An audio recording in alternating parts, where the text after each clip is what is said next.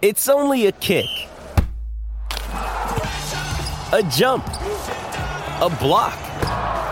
It's only a serve. It's only a tackle, a run. It's only for the fans. After all, it's only pressure. You got this. Adidas. With threats to our nation waiting around every corner, adaptability is more important than ever. When conditions change without notice, quick strategic thinking is crucial. And with obstacles consistently impending, determination is essential in overcoming them. It's this willingness, decisiveness, and resilience that sets Marines apart. With our fighting spirit, we don't just fight battles, we win them. Marines are the constant our nation counts on to fight the unknown. And through adaptable problem solving, we do just that. Learn more at marines.com.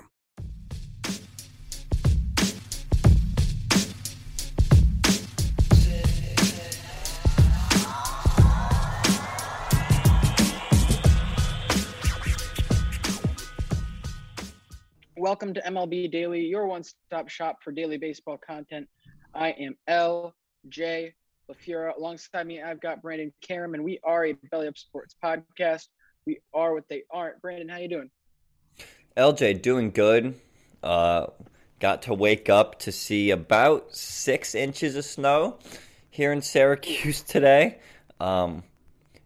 It's almost all gone now, as it is getting into the 40s right now, but certainly not what you're expecting on April 19th. But yeah, overall doing good.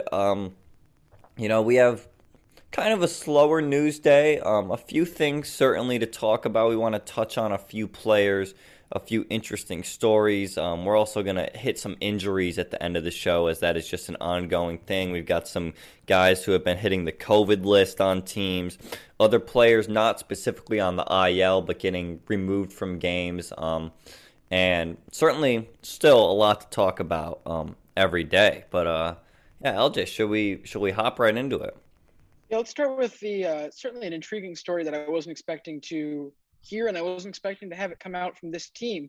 But the San Diego Padres, they have now gone 12 straight games to start the season without an error. This is the first time in Major League history that a team has gone 12 games without an error.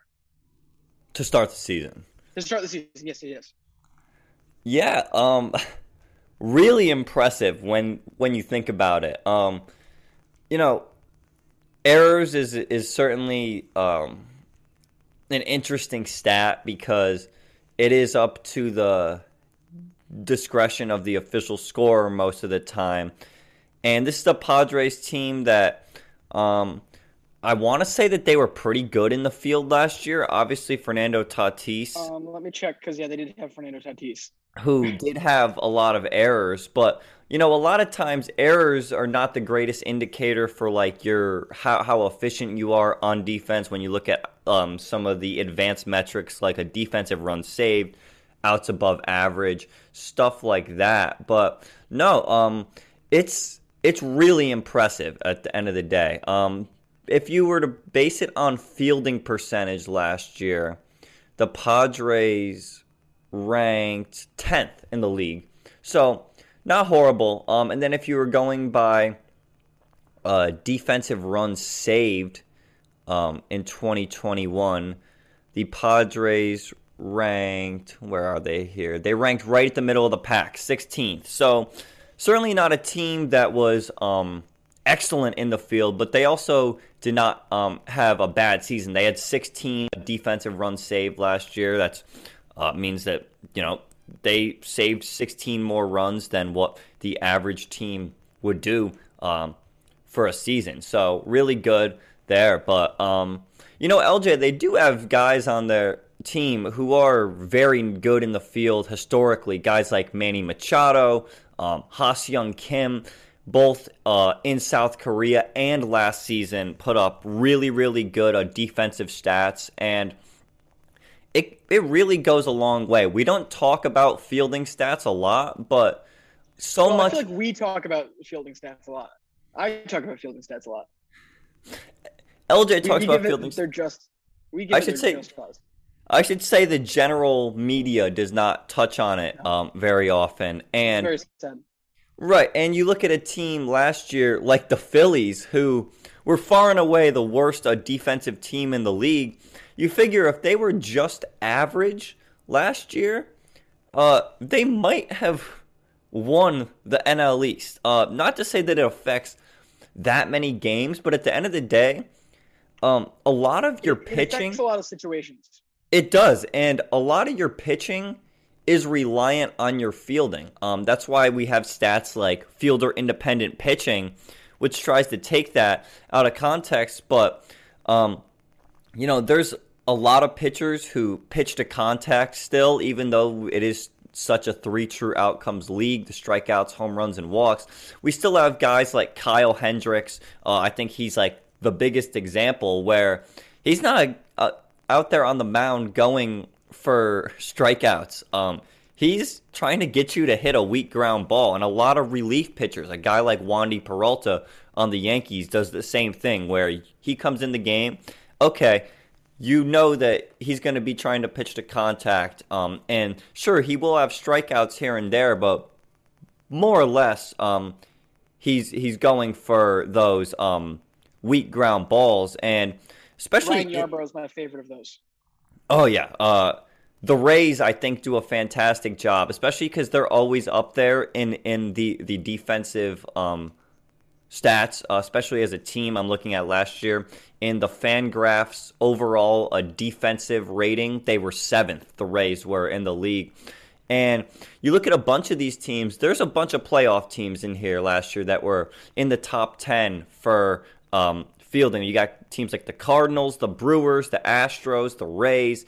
The Blue Jays were 9th, and I know they didn't make the playoffs, but they still won more games than the eventual World Series champions. And just a really overlooked part of the game that, the general public does not talk a lot about, and something that when it's good, you don't complain about it and you don't talk about it. But when you have a bad defense, a lot of fans will be quick to jump on that about guys making errors in the field.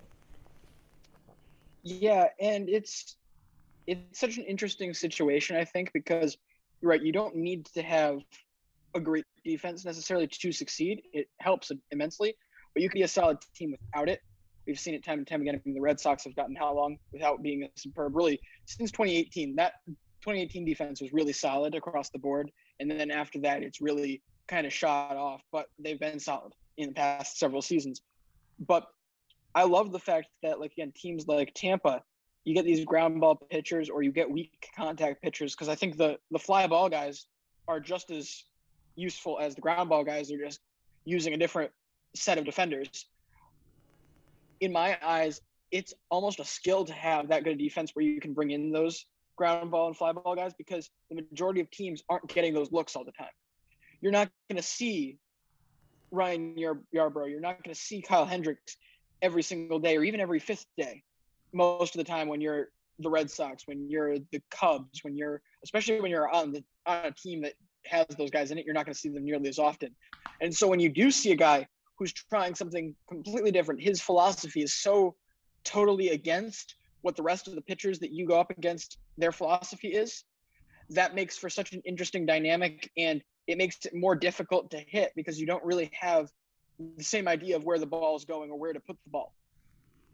Yeah, and it certainly shows, as the Padres are first in defensive runs saved, already at 9.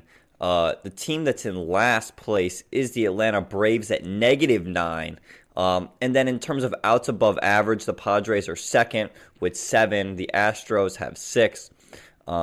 So, it does show that while errors don't mean a lot in the grand scheme of things for these advanced stats, still the teams that make the least amount of errors do end up being somewhere towards the top for these advanced stats. Oh, of course. And it's because really, again, the errors are put on the board in the situations that are like the most dire mistakes, not just the stuff you can't get to. And so they should count more. They should be able to kind of judge where a team is on the advanced stats as well. To double down on this, though, I think your buddy Ha-Seong Kim is probably the biggest part of why the Padres have been so successful defensively. Having him in there at shortstop at the most important defensive position on the field instead of Fernando Tatis, who we've seen struggle and have gaps in his defensive abilities time and time again over this last year, that makes a huge difference. I think just, again, having that type of talent in that spot means a ton. Absolutely. Well, LJ, now, where would you – I go want ahead. to pose this real quick. Tatis comes back. Do you think about moving him back out to right field? Because you haven't gotten much production out of Myers or Profar for that matter. So the corner outfield spots could definitely be switched around quite a bit right now. Yeah, we'll have to see what Bob Melvin does. There's certainly a lot of different possibilities, especially when you have a guy like Jake Cronenworth who can really play anywhere, and that's good to have guys like that. I'm sure that they have people that are seeing just how good Ha-Seong Kim is in the field, and his hitting is certainly not the best, at least in 2021, but when you bring that much a defensive value to your team, you find ways to get in the lineup every day. So it's certainly an interesting question to pose, because it's like I think we could see a little more creativity. Because Tatis wasn't bad in the outfield. For having never played it, no, he was really solid. And this is a shortstop, third base, well, really infielder. As a prospect, I hate saying a shortstop prospect because that means absolutely nothing to me. Because every single decent athlete and every decent defender plays shortstop in the minors. And every second baseman is a failed shortstop. Yep. And most third basemen are also failed shortstops. Absolutely. But it's certainly interesting. We'll have to see what they do when he comes back, but still we have a few months until, or at least a month and a half, I would say, until we even start talking about him coming back. So, we'll have to see what the Padres end up doing. But, LJ, dude, we want to stay in the NL West and touch a little on the Dodgers. Yeah, this is certainly a series to keep an eye on this week. You got this Dodgers-Braves series. This isn't Freddie Freeman's return to Atlanta, which I hope is a celebrated occasion, but this is his first ever game or first ever series against the Atlanta Braves. And that's it's going to be an intriguing process to watch as he goes and has to look at the guys that he just won a World Series with on the opposite side with the favorites. Brandon, he starts that off with a pretty composed, I would say. The composure's there as he hits his first home run as a Dodger against the Atlanta Braves. Yeah, kind of a bittersweet moment for him, certainly. And, it must be a little awkward, especially after there's those alleged Ronald Acuna comments. I'm not sure if you saw that like a few weeks ago. Yeah, we never really touched on it, but that was a very interesting thing to come out on opening day. Is it bad for me to say I don't care? I mean, like, plenty of guys have not liked each other in the past. Yeah, it's if you really sit there and think that every single player on every single team likes each other, you're just fooling yourself. We've seen how many times players get into it in the dugout. Sure, you have to not hate your teammates, but you certainly don't have to like every single one of them, because a lot of people forget they are people. They all have their own unique personalities and how they behave. And when you're spending so much time with these people, it's natural to not like all of them. So I wouldn't put too much weight into it. But no, Freddie Freeman, first home run as a Dodger. He's certainly been hitting the ball really good. His OPS this year is 879. So you knew that the home runs would come at some point. But, I mean, it's fair to say that Freddie Freeman has picked up right where he left off in 2021. Yeah, again, OPS 879, 325 batting average. That's the staple of Freddie Freeman, is he's going to be that 300 hitter, whether the power's there or not. There certainly have been seasons where he hasn't looked the sharpest on the power side. If he's able to hit 300 with even a little bit of power, he's still a very valuable piece for the middle of this lineup. Like, there's no scenario in my eyes where Freddie Freeman ends up in like the 7 hole. No, especially with the amount of walks he draws. He's a lefty. You stick him right up there at the top with Betts and Trey Turner.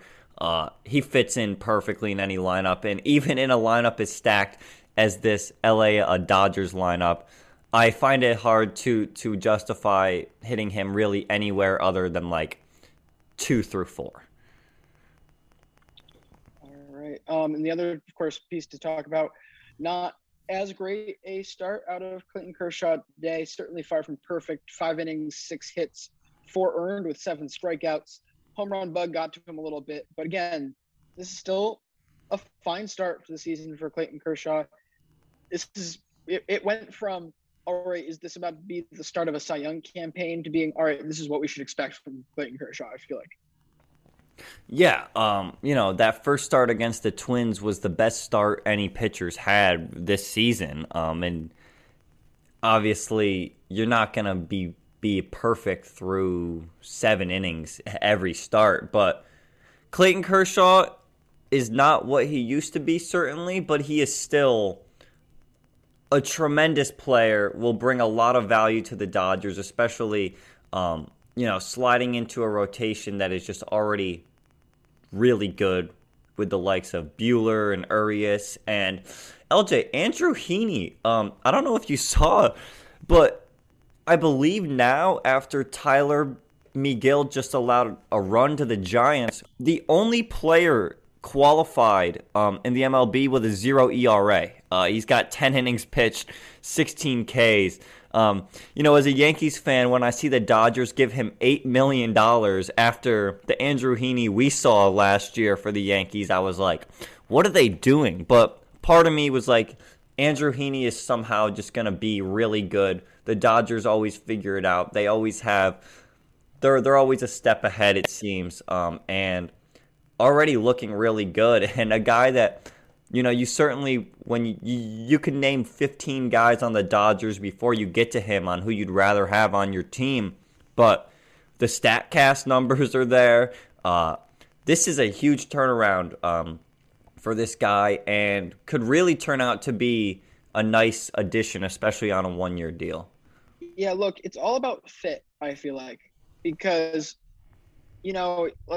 let's think it through. There's a lot of teams that, yes, they're very good pitching coaches. They've got great philosophies, and every team has a different philosophy at this point. No one is exactly the same with the way they use the analytics, interpret it, the way they want to mix players' pitches, or even what they look for in the offseason.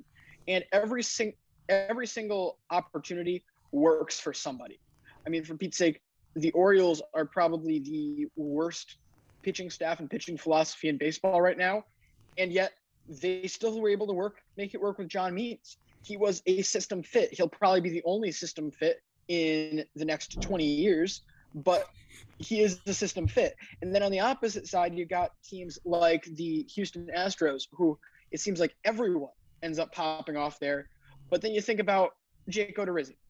I mean, this was a solid pitcher in Minnesota, and he's probably had the worst stretch of his career as a Houston Astro. So it's all about scheme fit, like you'd think in football. It's just like that, how you want to use the pitches, where these guys want you placing your stuff, how you, even the mechanics side of things is a lot has to do with that. Yeah, it was 4.21 ERA, and then of course starting out this year, 8 innings with 6 earned for Odorizzi. He just hasn't looked like that same guy.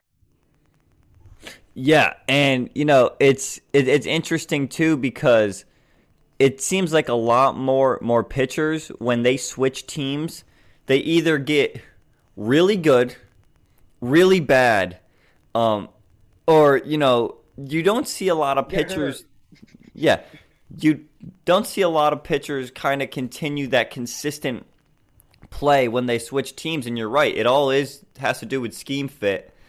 It's probably a lot harder for a pitcher to switch teams than a hitter. Sure, hitters, every team has their own hitting philosophy, and they all tell them how to approach it, but pitching is, like everyone says, it's an art, and everyone approaches it a different way. You look at a team like the Indians, who has, I mean, LJ, how many different pitchers could you name on a Cleveland in the last, 5 to 10 years that just came out of nowhere and just been excellent?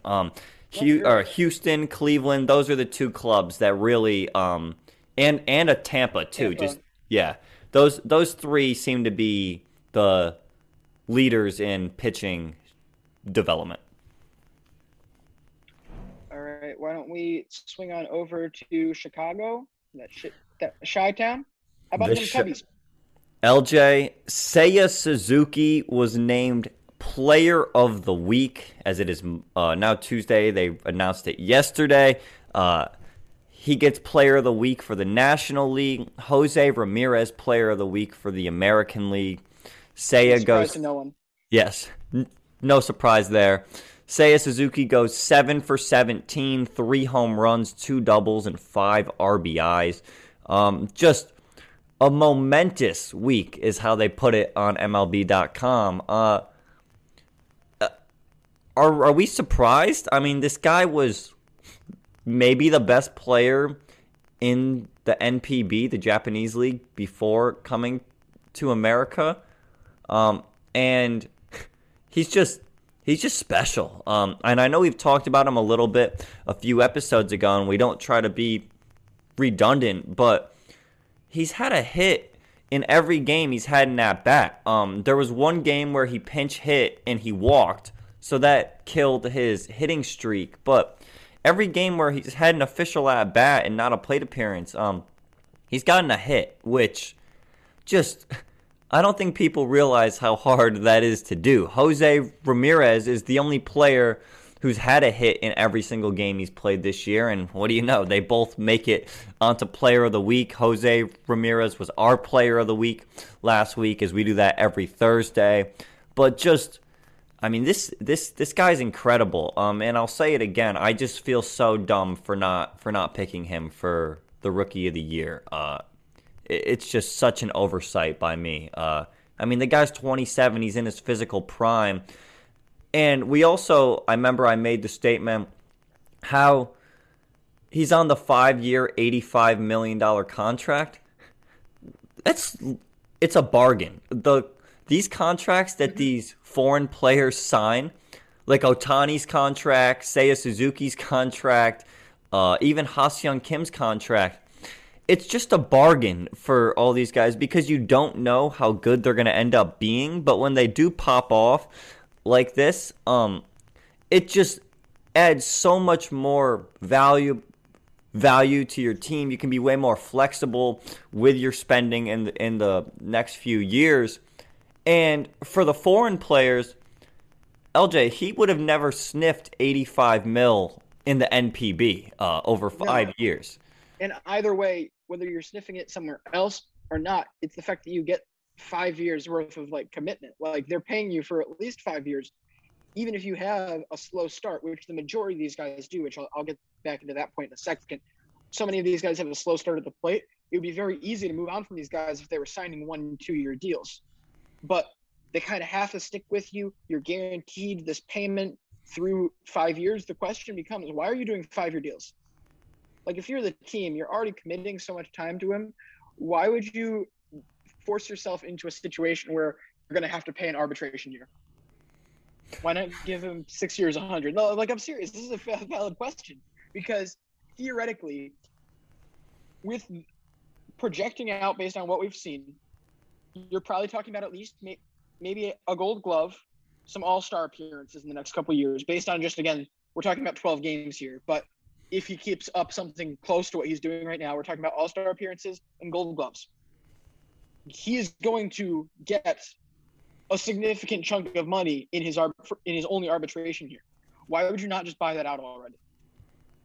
And who knows? They might end up buying that out in the future. Ohtani, after this season, his contract is technically up and he'll hit arbitration. You'd have to imagine that the Angels are going to buy out that last year of arbitration before he would be a free agent in 2024. I mean, he's on $5.5 million this year. Yeah, but let's just talk about how ridiculous it is. Like, this is pretty elite company because as far as hitters go, Brandon, can you name me another player outside of these three that has had a truly successful start to their career at the plate? Ichiro, Shohei, and Seiya. I'm struggling to think of another particularly Japanese-born player that has gotten off to this good a start as a rookie. Again, the majority of them, even the other ones that are very talented that end up having good MLB careers, it takes you a year or so because this is it's very different pitching that you're seeing in the majors than you are anywhere else in the world, even in AAA. So it's a big adjustment to come over, even for a guy in his physical prime, to be able to do this and to do it with such poise. Again, the plate discipline is 100% there. There's a reason he still has an on-base streak going.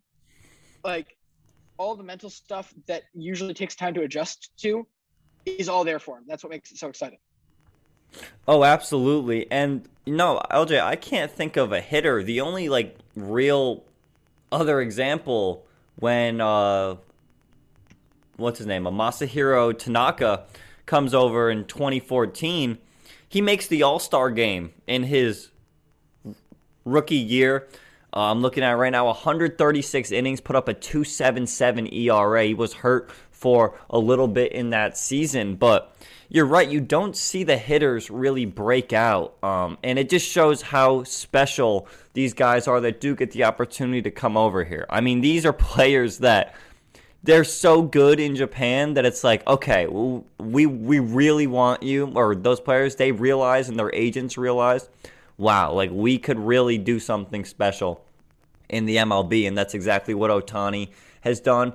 It's exactly what Ichiro did. It might be what a guy like Seiya Suzuki could do, and I'm still not ruling out Ha-Seong Kim either. Like LJ said, there's a big learning curve. He's already started to hit a little better this year. And Ha-Seong Kim was a 2.1 WAR player in 117 games last year, and he hit 202. He had a 72 OPS plus. The value is there with these guys, and I think that, I'm not very well in tune with the NPB and the KBO, but some of the best players there are probably going to see this and be like, wow, we can actually, if you're good enough, can make an immediate impact, whether it's on the defensive side of the ball, the offensive side of the ball, and hopefully we get to see more of these guys get posted and come over in the future. All right, Brandon, what are we looking at for time? Do we have time for some injuries? Yeah, we can touch on some injuries real quick. The one big one, the Oakland A's had to put 6 players on the COVID IL. Catcher Austin Allen, infielders Jed Lowry and Chad Pinder, and pitchers A.J. Puck, Lou Trevino, and Kirby Snead, all on the COVID injured list. This is the first COVID outbreak we've had this season, right? Yeah. Again, it's hard to necessarily say it's an outbreak because, you're talking about, especially this is a California team, so the chances of the vast majority of them being vaccinated are much higher. Overall, it's more likely that it's an area-wide outbreak than just a team outbreak where you're going to see a ton of it.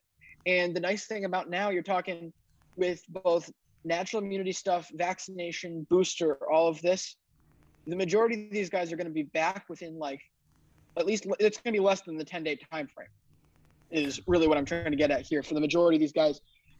Because are there any that are symptomatic that you can see in there? Because I know there have been a handful of guys that have been put on throughout the league, like Kevin Plawecki, Brandon Nimmo. All of those guys were all asymptomatic.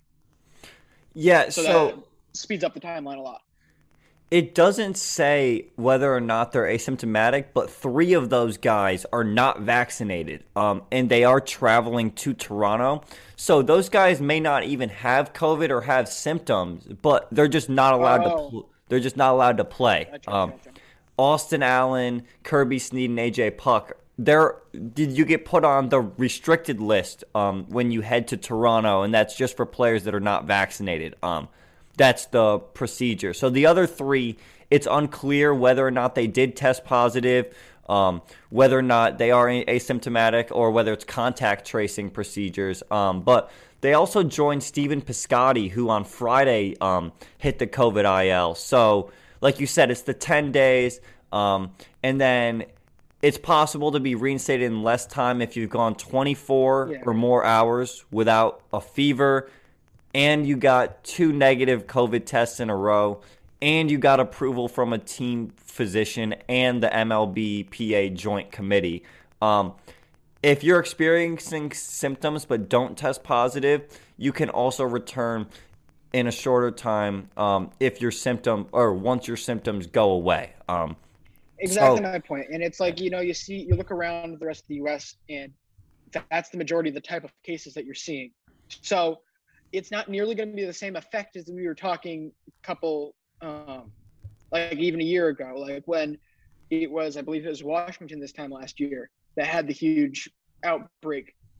At this point, things have cooled down, settled in. I get whatever word you want to say to that point, where yes, there are outbreaks and it's unfortunate, and we're going to have to, like, these teams are going to have to deal with it, but it's not nearly the same ramifications as it used to carry. Absolutely. And like you said, this is like the first season where we were able to, since 2019, where we were able to start the season with no restrictions at any stadiums regarding fans being allowed in. Of course, in 2021, a bunch of teams had to, do 20% capacity or whatever. But things are starting to clear up, certainly. Of course, this is still an ongoing issue around the world, but nice to see that things are getting a little better, at least in the MLB, and that guys can return in shorter than 10 days. We certainly love to see that. One last thing with the injuries. Ronald Acuna is going to debut in his first rehab assignment for AAA Gwinnett tonight for the Braves. Very nice. Hope to have him back very soon. And then they said Jacob deGrom's going to go under another MRI, and then within a few weeks, if that MRI is good, within a few weeks he could return to throwing again. So he seems to be a bit ahead of schedule, which is certainly weird for a pitcher to be ahead of schedule, but it's Jacob deGrom. I wouldn't expect less from I'm not surprised. We'll see. Okay. Anything else? Any other injuries that we've seen? No injuries. I did want to make one more comment. Congratulations on a great career to Jake Arrieta. Yes, that's right. He did announce his retirement. LJ, for a few years there, you could have said he was the best pitcher in the league. The year he won that Cy Young. You could have. The year he won the Cy Young, that was his second half in that season was freaking insane. I think I could pull it up here. There was a point, from June 21st on, he was 16-1 with a .86 ERA in 20 games. His last 20 starts. That is just, it's not fair. It's just not fair. Great career for him. Certainly will go down with a very solid career. Starts in Baltimore and then goes to Chicago where he really breaks out. Note that he left Baltimore to break out. 5.46 ERA in Baltimore, ends up with a career 3.14 ERA in Chicago. Just saying. Sorry. It's actually perfect. It all ends up making sense. And then he does end up getting the bag with the Phillies. Sure, he doesn't give them the best performance, but he got paid. And that's the ultimate goal for these players is to get a contract. Or just to get a big contract. And was it wrong for the Phillies to sign him and give him that amount of give him that large of a contract at the time? Maybe, but also probably not. It's just for a guy who was works. pitching that good. Yeah, it's just how it works. And if you want to argue with the system, you certainly can. Like, I still think it's dumb that it's 6 years, but look, you're going to end up with contracts like this that just don't end up working out. It works out for the player, certainly, and that's a lot of money that he should get and should have gotten. So I'm glad that it ended up working out that way. Yeah, so it's it's just, that can happen at any point in a guy's career too. You could have had him leave Baltimore for Chicago, and let's say they give him, let's say that was after 6 years. They give him 3 years of decent money at age 27, and then he bums out. Like, that can happen in your prime, and then you end up getting better on the next deal. That can happen late in your career, early in your career. Every single guy is going to have a low point, and you hope you don't sign the guy during his low point, but that's just sometimes how the cookie crumbles. Absolutely. Well, believe that's going to do it for today's show. We'll be back tomorrow, of course. Sure, something will happen tonight. There's two teams two different matchups have double headers today. 17 games in play. Certainly a lot to talk about on tomorrow's show. We'll be back, though. Thank you guys for listening. Follow us Instagram, Twitter, TikTok at MLB Daily Pod. And we'll see you. See you mañana. Mary redeemed a $50,000 cash prize playing Chumba Casino this year. I was only playing for fun, so winning this was a dream come true. Chumba Casino is America's #1 social casino experience. It's serious fun. With over 80 casino-style games to choose from, you too could win life-changing amounts of cash. Be like Mary. Log on to ChumbaCasino.com and give them a whirl. That's ChumbaCasino.com. No purchase necessary. Void or prohibited by law. 18+. Terms and conditions apply. See website for details. The voice in the preceding commercial was not the actual voice of a winner.